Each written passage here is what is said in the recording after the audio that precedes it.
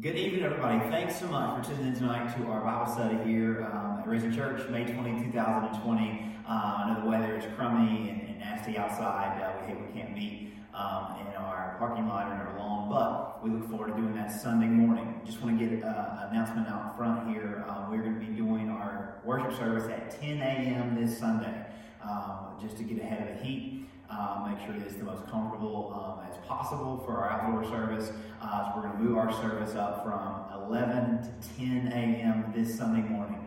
Our plans currently are to go through the end of the month, meeting outdoors, and then we are behind the scenes. We are meeting, the leaders and I are meeting and planning for a return indoors for the month of June. We'll still continue to have some social distancing and some precautions that we'll take when we come indoors, but we'll have some announcements about that later. But until then, we're going to be meeting outdoors. So Sunday morning at 10 a.m., we are planning for our worship service. So there'll be some more posts going up tomorrow to make everybody aware of the time change. But we think that'll give everybody the best and the most comfort in our outdoor worship time. Also, just want to say I'm praying for every one of you, to our Risen family, and to those that are just visiting and those that are guests with us online tonight. Thank you so much for being a part of this community.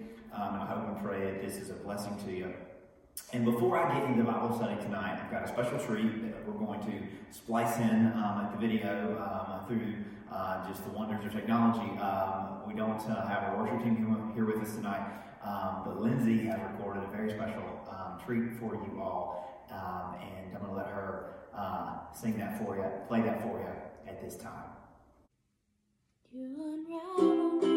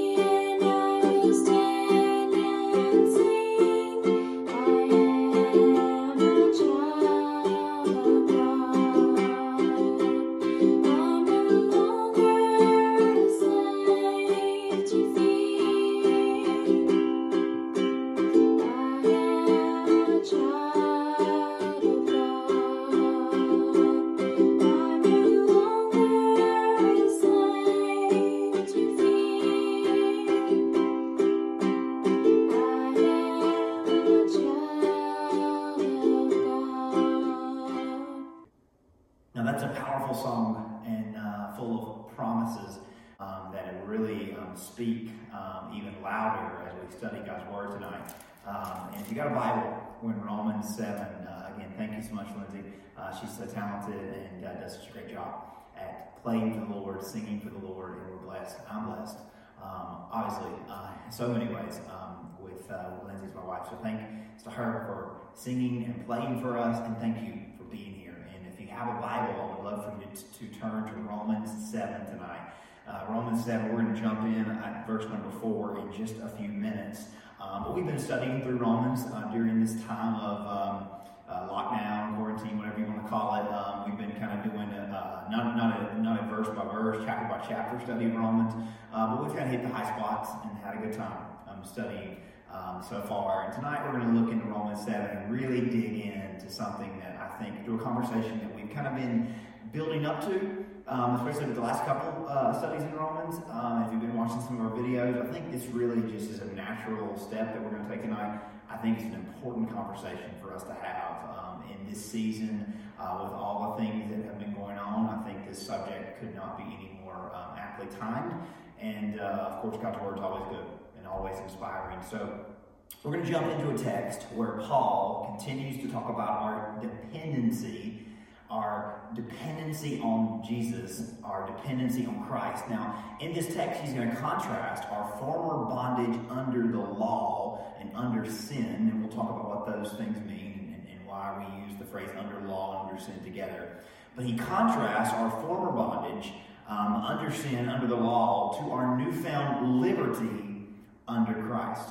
Now, those are two words that don't normally go together. Liberty and under. Freedom and under. We think about liberty, we think about freedom as giving us something, giving us power over, or giving us, the ability to not have anything over us, right? We think about liberty and freedom, and we don't associate those ideas and those words with being under or being controlled by or influenced by or at the mercy of anybody. But as we've discussed, we are freed from sin when we become Christians. We are freed from sin so that we might come under Christ. We are free, but we are not autonomous. Or to translate, we are not our own God, our own ruler. We were created and we need our Creator to lead us and guide us. We are free, but we are not and never will be autonomous.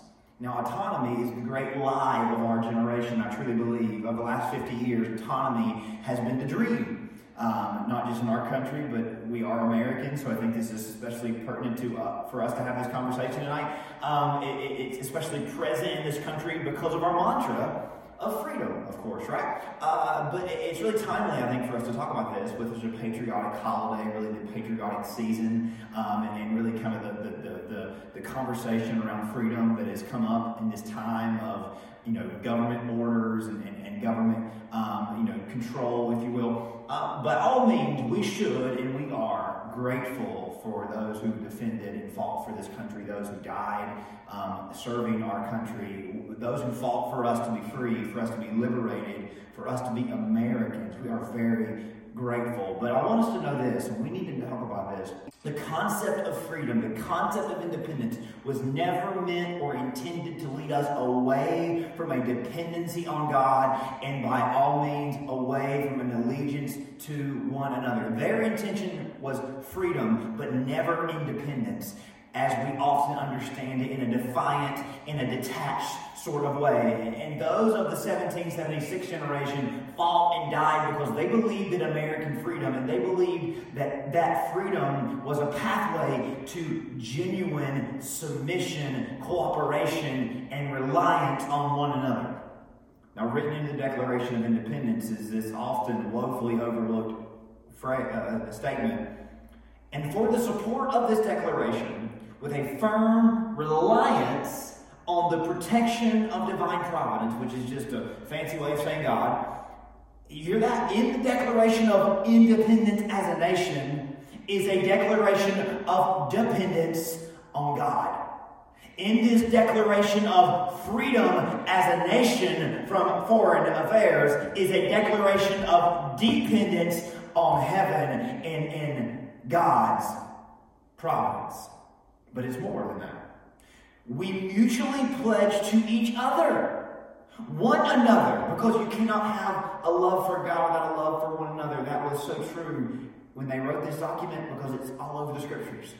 We mutually pledge to each other our lives, our fortunes, and our sacred honor. Even those that wrote that ancient document, inspired by what we continue to hold up as our scriptures, they believed that it was not separate from freedom, was not separate from a dependence on God and a cooperation with one another. Over the past 50 years, both liberals and conservatives have walked away from this true intention and this true spirit of America, of a nation under God. Listen, I'm an equal opportunity offender, so don't tune out just because I might say something that rattles your political affiliation. You'll agree with me when I offend someone else in just a few minutes after, I'm sure. Both the left and the right have mutated the intent of American patriotism. American patriotism in the earliest days was always a means to heavenly patriotism, a means of understanding, hey, we are under God, and we are, of course, proud of our country and bold as Americans, and we are free as a people, but we are not free from God's rule, and we are dependent on God's rule, and we understand what that means in regards to our relationship with one another. Both have conflated, both the left and the right have conflated freedom with autonomy, conflated freedom with independence, and both have damaged the concept of freedom in the process. Listen, liberty doesn't mean and never will mean and doesn't equal unaccountability.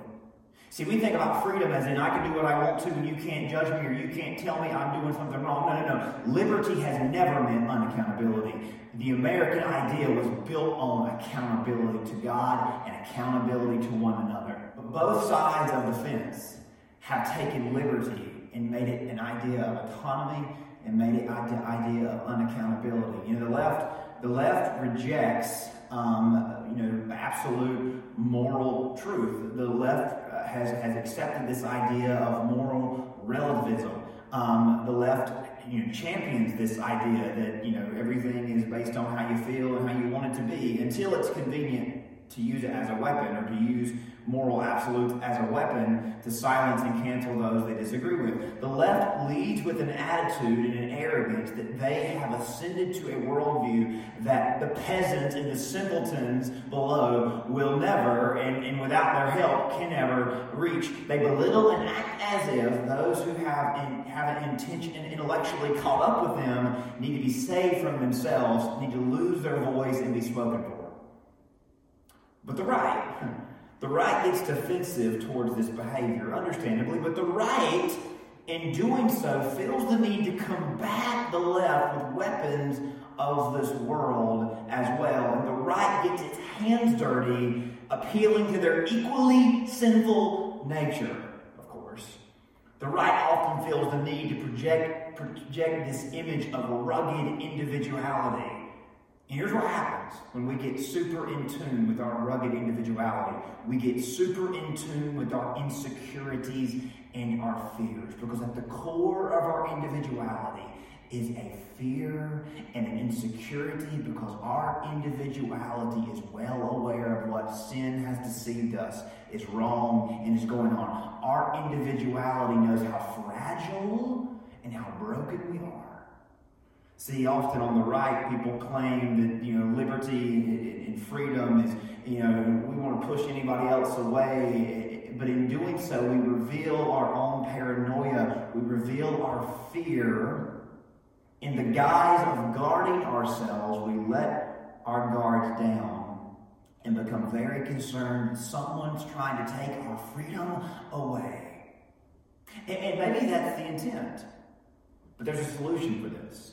See, if you're on the left or you're on the right and you feel like the country or the world as a whole is represented by people who don't speak like you or don't speak for you, if you don't feel represented because you are on the left and the right speaks a language that you don't agree with and you feel like that they just are taking the world in a direction that you can't go with and you feel disenchanted with, if you're on the right and you feel like the left is leading the country in a direction that doesn't speak for you or represent you, If you feel like someone's trying to force their idea or image on you and you're paranoid that they're going to, and if somebody doesn't, if you don't do something, they're going to take this country or this world in a direction that isn't good. The solution is realizing that left or right winning doesn't make us free and will never make us free. In fact, nothing can make us free because we aren't free. That fear inside all of us that says somebody might take my freedom away, that's a real fear. But know this, we aren't free. We never will be free. That may be bad news, but it can also be good news. Good news for Christians, because we talked about this last week. We don't want to be free. We don't want to be liberated from control. We want to be saved and brought under somebody else's control. See, Christians aren't advocating for a message or a gospel that says, free me unto myself. Free me unto myself that I might do what I want to do. Christianity, the gospel says, free me from myself, free me from sin, and place me under God, because only God has salvation for me. Christianity says we don't want to be free, we want to be saved. We want to be under God.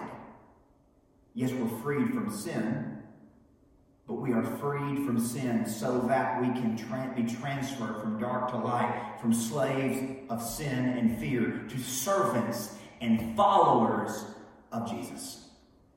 So we have something better than autonomy and freedom. Christianity and salvation is better than autonomy and freedom. Christianity is belonging to God. Belonging to God.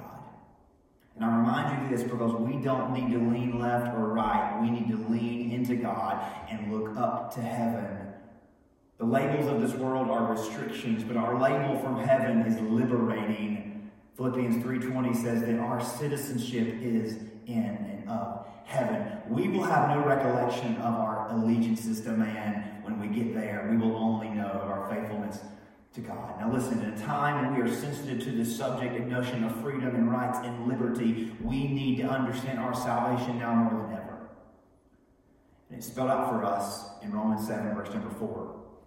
Therefore, my brethren, brothers and sisters, you also have become dead to the law through the body of Christ, dead to sin through the body of Christ, that you may be married to another. Literally, that you may belong to another. Not be free to yourself, free to autonomy, but married to belong to another. We are saved from sin so that we may belong to God, Him who was raised from the dead, that we should bear fruit to God, because we don't want to be free, we want to belong to God and bear fruit for God, because salvation and security is not in of ourselves, it is of God. We belong to Jesus. We are liberated because we belong to God. We are freed unto peace and joy and fulfillment that is impossible to find apart from total dependence and surrender to God. Maximum freedom. Maximum freedom is found under God's authority, not within our own autonomy. Maximum freedom is found under God in His authority, not within our own autonomy. That's what Paul is getting at in Romans 7. He built up to it in Romans 6. He says in Romans 7, verse 5, for when we are in the flesh, the sinful passions which were aroused by the law were at work in our members to bear fruit to death, to lead us to death, to bring us under bondage. But now we have been delivered, saved from that law, having died to what we were held by, so that we should serve in the newness of the Spirit, not in the oldness of the letter. So we aren't in bondage to the old religious system. We aren't in bondage to any system. We are in service to, we are under the salvation and the help of God. That's what Paul is telling us. Now, when Paul talks about the law, he's referred to the Jewish law of thou shalt and thou shalt not. But also he's speaking relatively of any and all systems of mankind that we are under out of nature, or that we place ourselves under in this world. Now, Paul is telling us, referring to the Jewish law, but I think we can understand this in regards to any law, any system of man, that these legal systems of man, by nature, only rouse us to disobedience or rebellion. We disappoint ourselves, each other, and we disappoint God. In short, when someone tells us something that doesn't feel natural to us, we reject, we rebel. Because apart from God, we are slaves to sin. And sin is always going to produce death. Now, our modern free world has worked to subvert and distract us from our sinful nature. But we're plugged into so many outlets and so many sources of this world that influence us. And we think we're liberating our minds and we're getting our own perspective on things by getting information, but we're not. Jesus said the only thing that can set us free is truth. And that God's Word is truth. But we're plugged into so many outlets, aren't we? So many outlets that clearly are not based on God's Word, clearly that are not reading from God's Word or speaking from God's Word. We are plugged into so many people's thoughts. And that's the problem. We can't even get the news without it being filtered through someone's thoughts, right-wing or left-wing. It's not truth, it's thoughts. They may be peppered with truth, but it's thoughts. And we don't need thoughts. We need truth. God's Word is the only source of truth. And even sadly, most churches don't present truth anymore. They present thoughts based on truth, inspired by truth, but they're not truth. They're thoughts.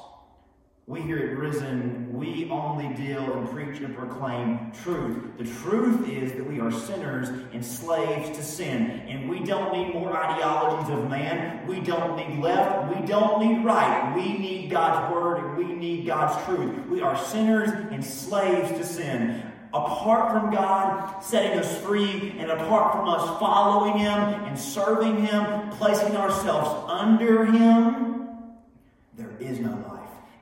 Is no joy, and there is no fulfillment for anybody. What Paul is doing in Romans 7 demonstrates to us just how much we need to follow Jesus, and how only by following Him will we find eternal life, a life free from regret, free from guilt, free from judgment. He breaks down the connection between God's revelation of law and God's revelation of sin to us, how God actually meant His law to expose sin, to ultimately shine a light towards our salvation. Listen to how Paul rationalizes this in verses 7 through 13. What shall we say then? Is the law sin? Certainly not. On the contrary, I would not have known sin except through the law, for I would not have known covetousness unless the law had said, you shall not covet. But sin, taking opportunity by commandment, produced in me all manner of evil desire, for apart from the law, sin was dead. I was alive once without the law, but when the commandment came, sin revived, and I died. And the commandment, which was to bring life, I found brought death. That was the point. For sin, taking occasion by the commandment, deceived me, and it killed me, or it brought about that guilt and that regret. Therefore, the law is holy, the commandment is holy, and just as good. Paul is saying there's a standard that I can't meet and I can't measure up to. That my sin prevents me. It causes me to fall short of God's glory.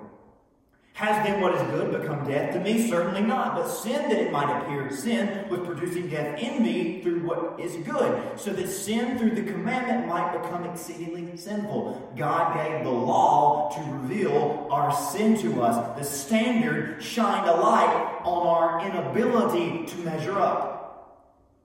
For we know that the law is spiritual, but I am carnal, Paul says, sold under sin. Now let me unpack this some more and make this even more general. If our nature rejects and rebels against God's perfect law, God's written out standard, then how can we ever imagine? I want to bring this back to our modern world with our modern institutions and how we see the world and how we put ourselves under this and that.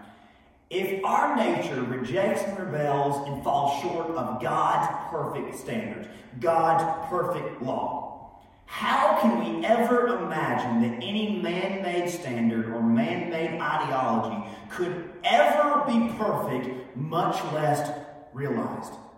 How could we ever imagine that any system of man could ever be perfect, much less realized, much less lived out?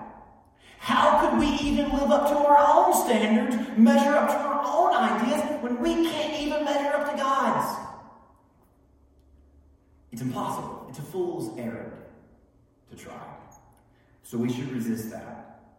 You see, the ancient world had religion to keep people in bondage. All these religions were meant to keep people enslaved to their sin, to give them false hopes of finding remedy, but they never would find it. But today's world, we've bypassed religion. We've placed our faith in institutions, in intellect, or even our own intuition. We've removed the concept of flaws needing to be atoned for. We've asserted that we are flawless, or that our flaws are not egregious and don't really need a remedy. But if we're being honest, we know that we fall short. Our own goals, of others' goals, and if we're being honest, of God's standards. Because there is within us a nature that plagues everyone, and for which there is only one cure. And in God's sovereignty, He makes clear to us through our failures, the failures and shortcomings of all religions, institutions, our intellect as individuals. He underscores the shortcomings to emphasize our weaknesses and see, isn't it true? Isn't it true that this world and every institution of this world is constantly exploiting our weaknesses? Isn't it true that everything in this world is trying to convince us that we are weak and we need them to make us strong? That we need to be, that our lives can be made better with the thing the world is selling to us? That's the message of every brand, every company, every politician, every movement. We have something you need that in and of yourselves you can't obtain, right? You see, my weakness is that I need pizza.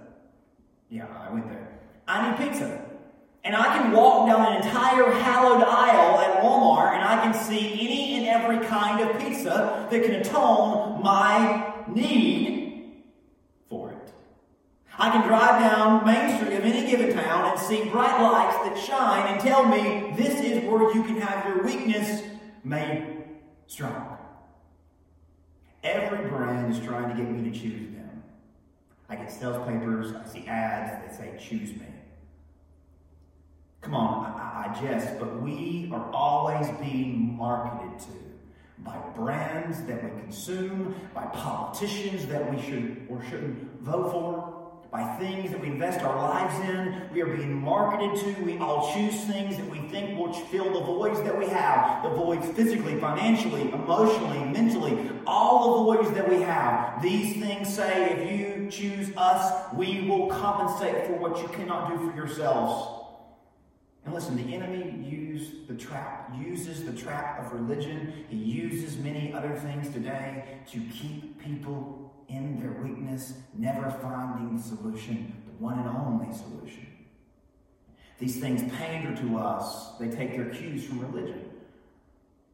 If you consume everything that they have to offer, they might fill the void that we have.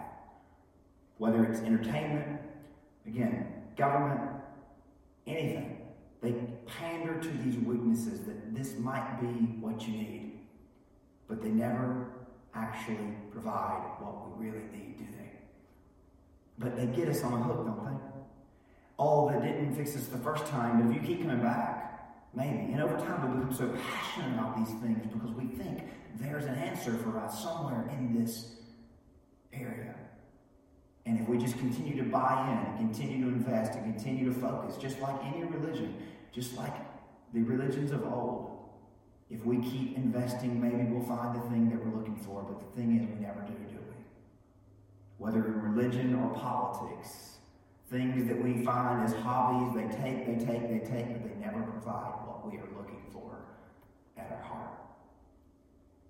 God's word to us in Romans 7, in every chapter of His word, is that nothing can satisfy the cry of your heart and soul like Jesus can.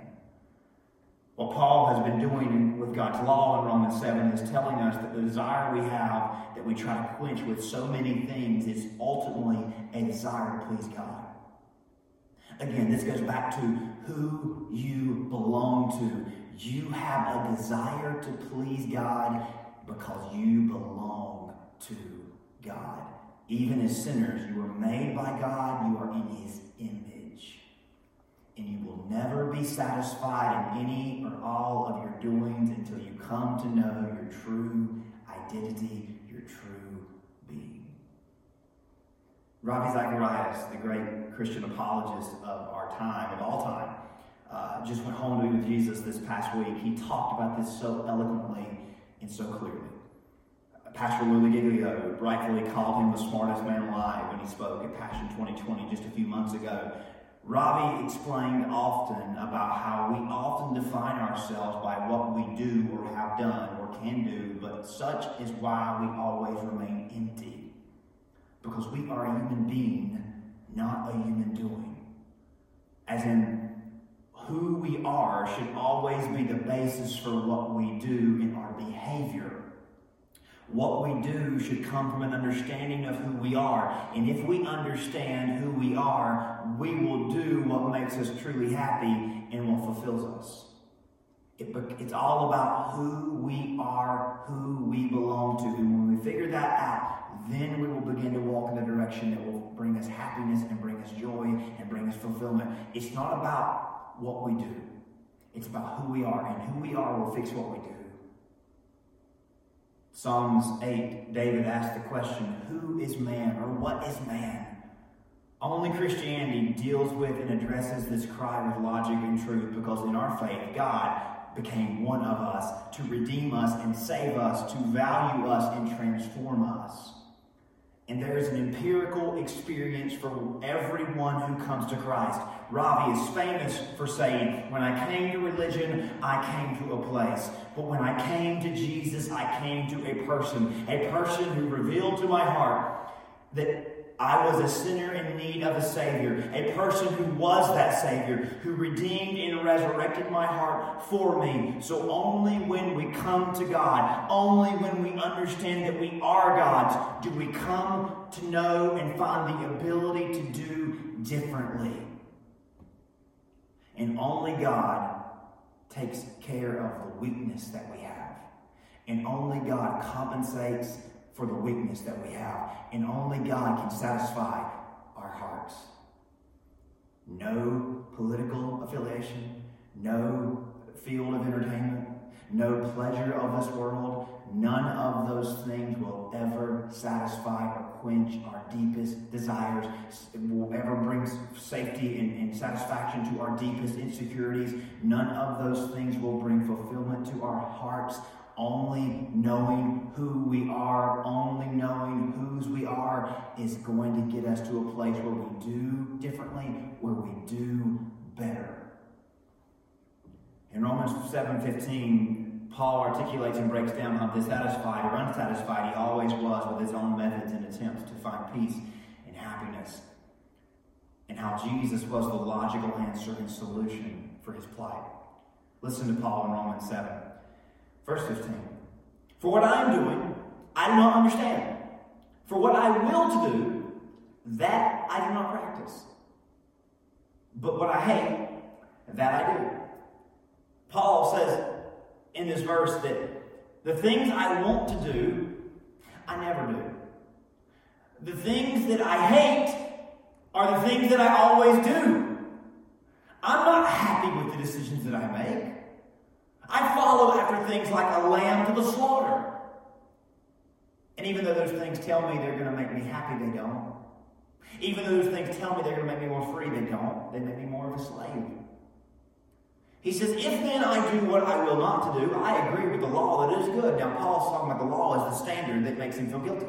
That this standard that is over us, whether we've read it or not, the Bible, whether we know it or not, there's a standard that says you're falling short. And there's a temptation in you to double down on the things of this world, to double down and get angry, get aggressive, get militant about this or that, to become so dedicated, so passionate, so focused on, so invested in. There's a temptation to just double down on this world and all the institutions and all the things that we can learn intellectually and all the intuitions of our own hearts. There's a temptation to double down on those things. But Paul says, I understand that there is a standard, and the standard that makes me feel guilty, the standard that makes me feel empty is God, because I belong to God. I don't belong to anybody else in this world. I don't belong to America. I don't belong to a political affiliation. I don't belong to a brand. I don't belong to this or that. I don't belong to a vice. I don't belong to anything else of this world. I belong to God. So the reason why I feel like I'm always falling short is because there's a disconnect between me and my Maker, me and my Creator. Don't think the void is because there's something wrong with you and something of this world. Those things didn't make you. Those things don't own you. Those things don't care about you. Those things don't love you. But your Creator, your Savior, your God, He does, and He shows you a better way. So Paul says this void is because I've missed the mark. But I understand it is no longer I who do these things, but sin that dwells in me. Paul says, hey, the thing in me that's keeping me from doing what I should do is sin. It's sin. So Paul identifies that there is a God he belongs to, but there's a sin that's inside of him that's disconnecting him from that God he belongs to. So he says, I've got to address the sin. I know it in me that is in my flesh. Nothing good dwells, For I know that is in me that is in my flesh. Nothing good dwells, for to do is present with me. But how to perform what is good, I don't know if Paul says again, there's this sin in me that is preventing me from doing what I know I should be doing. And the temptation is to just ignore the reality of God above us and that we belong to God and let sin continue to lead us in the wrong direction. So Paul says, I've isolated the problem, I've magnified the problem, and I'm going to bring a cure to this problem. For the good that I will to do, I do not do. But the evil I will not to do, that's what I practice.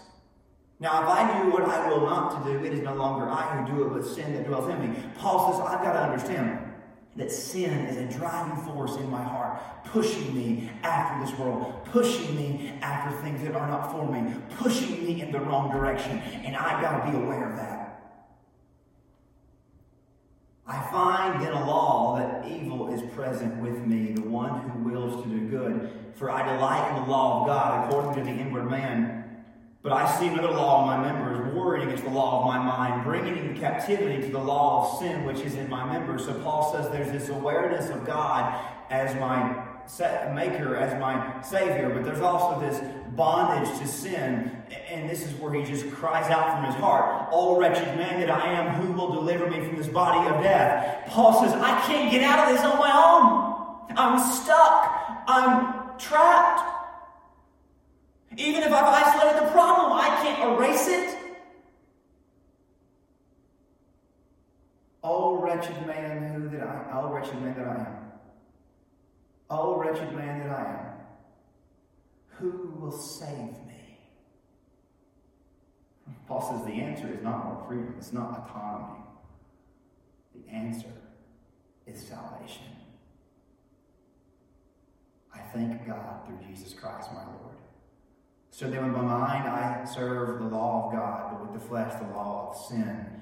But through Christ there is no condemnation. There is only salvation. Take this as a universal depiction and description of our feeble efforts to do anything for ourselves, to better ourselves. We, as in people, cannot measure up. But thankfully we have Jesus. He measured up to God in his life and death for all humans, once and for all. And that pleased God. We couldn't please God, but Jesus pleased God by living a perfect life, and he pleased God by dying a death for all sinners. So we don't have to worry about if we're ever going to please God, because Jesus pleased God for us. That standard that we realize that we fall short of, Jesus met that standard for us. Jesus measured out unto us in his death and resurrection for all humans, once and for all. He measured out spirit for life and salvation. And that can please us. Jesus pleased God, and he can please us. He satisfied the cry of our heart, because we know we fell short. We know where there's a disconnect, but Jesus erases that disconnect, and he also erases that sin. So only when we fall on our knees and acknowledge that God is our Creator, that God is our Father, only when we acknowledge that we belong to Him will that gap be erased. Because God became one of us and became sin for us on the cross, so God erased that gap. So when we acknowledge that God is our Creator, that we belong to Him, that we need to serve Him, that gap's erased. And then that sin in us that keeps us from following God, when we understand that Jesus gives us a spirit of life, Jesus can forgive us of our sin, can wash away our sin, and can replace sin with spirit and give us new life, then that sin is erased. So the disconnect is erased and the sin is erased. The disconnect is erased and the disease is cured. Only through Jesus. Only through confession that God is our Creator, God is our Father, God is our Lord, and that Jesus is our Savior will we be connected and saved. In this life, we have a lot of invitations to belong or associate with this or that. There is much that allures us and attracts us: acceptance, recognition, popularity, power. Time after time. And we know by now, nothing ever measures up to even our own experiences, our own expectations. We try to erase that disconnect that we feel in life, but nothing ever does. We try to cure that disease inside of us, but nothing ever does. Our behavior, that which we can control and that which becomes natural, reflects this severed sense of belonging again and again.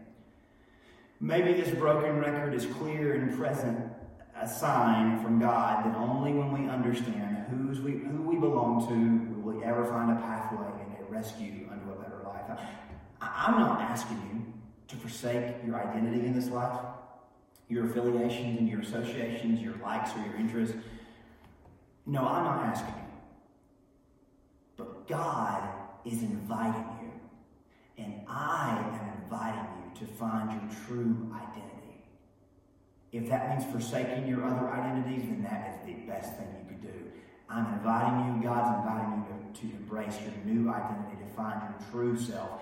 Jesus once said something that had many walking away. Many walked away thinking, who does this man think he is? He said, whoever does not take up his cross and follow me is not worthy of me. Who do you think you are, Jesus? Worthy of you. I mean, come on. Whoever finds his life will lose it. Whoever loses his life for my sake will find it. If we want to find our true self, we will know that it's only when we realize our identity is in God. Jesus didn't think himself to be God's son. He knew he was God's son. He was inviting us to know our true identity as God's child as well. We take up our crosses. We say goodbye to this world because we want and desire a better world. We want what God's got for us. This is not easy. This is not natural. This is not normal. It flies in the face of every institution, intellect, and intuition. It conflicts with every invitation we've ever received and will ever receive. But come on, Jesus is the one and only who's ever offered us a true solution to our greatest need, our greatest weaknesses. And he's asking us this resounding question. What would it profit you if you gain the whole world, but you forfeit your soul? What would you give in exchange for your soul? Jesus knew that if you came to the end of your life with everything in the world, but in exchange for all that, you had to lose your soul. He knew you would give anything and everything to bring fulfillment to the one part of you that you've been chasing after answers for and help for the entire time. He knew that your soul meant everything and means everything, and you would do anything to save your soul because your soul is your identity. It weighs heaviest on you because it's the key to knowing who you truly are. You are a child of God. You belong to God, not anybody else or anything else. And only through Jesus can you come into that role and live up to that joy. So step away from the affiliations of this world. Break ties with the things of this world. Forsake it all if you have to find your true self as a child of God. Saved, belonging to, delivered by Jesus Christ erase the disconnect, cure the disease, and become who you were meant to be, a son, a daughter of God. Let me pray for you. Father, we surrender to you. We don't want freedom. We don't want autonomy. We don't want independence. We want you. Lord, we know that our hearts are so insecure. We're so afraid of losing because we've already lost. And only in Jesus do we find our true self. Only in Jesus do we find the cure, the connection to our Creator, to our God, to our Father. Father, I pray that you would help us to say goodbye to anything in this world that owns us or we think we find our identity in it. Because our identity is only found in you. Only found by following Jesus, serving Jesus, surrendering to Jesus, being saved by Jesus. Because what would it profit us if we gained everything but lost the one thing that matters most? Our souls, ourselves. Father, rescue us, free us, save us from this body of death. Lead us into this everlasting way, to everlasting life. We ask all of this in Jesus' name. Amen. Thanks so much for tuning in tonight to this very powerful, awesome passage of Scripture. I hope this message has inspired you. I hope it brings you to a place of greater dependence and greater faith in Jesus Christ, because he is your Savior. And you are a child of God. And there's no greater role, there's no greater identity than that. God bless you. Hope you have a great night. We'll see you next time.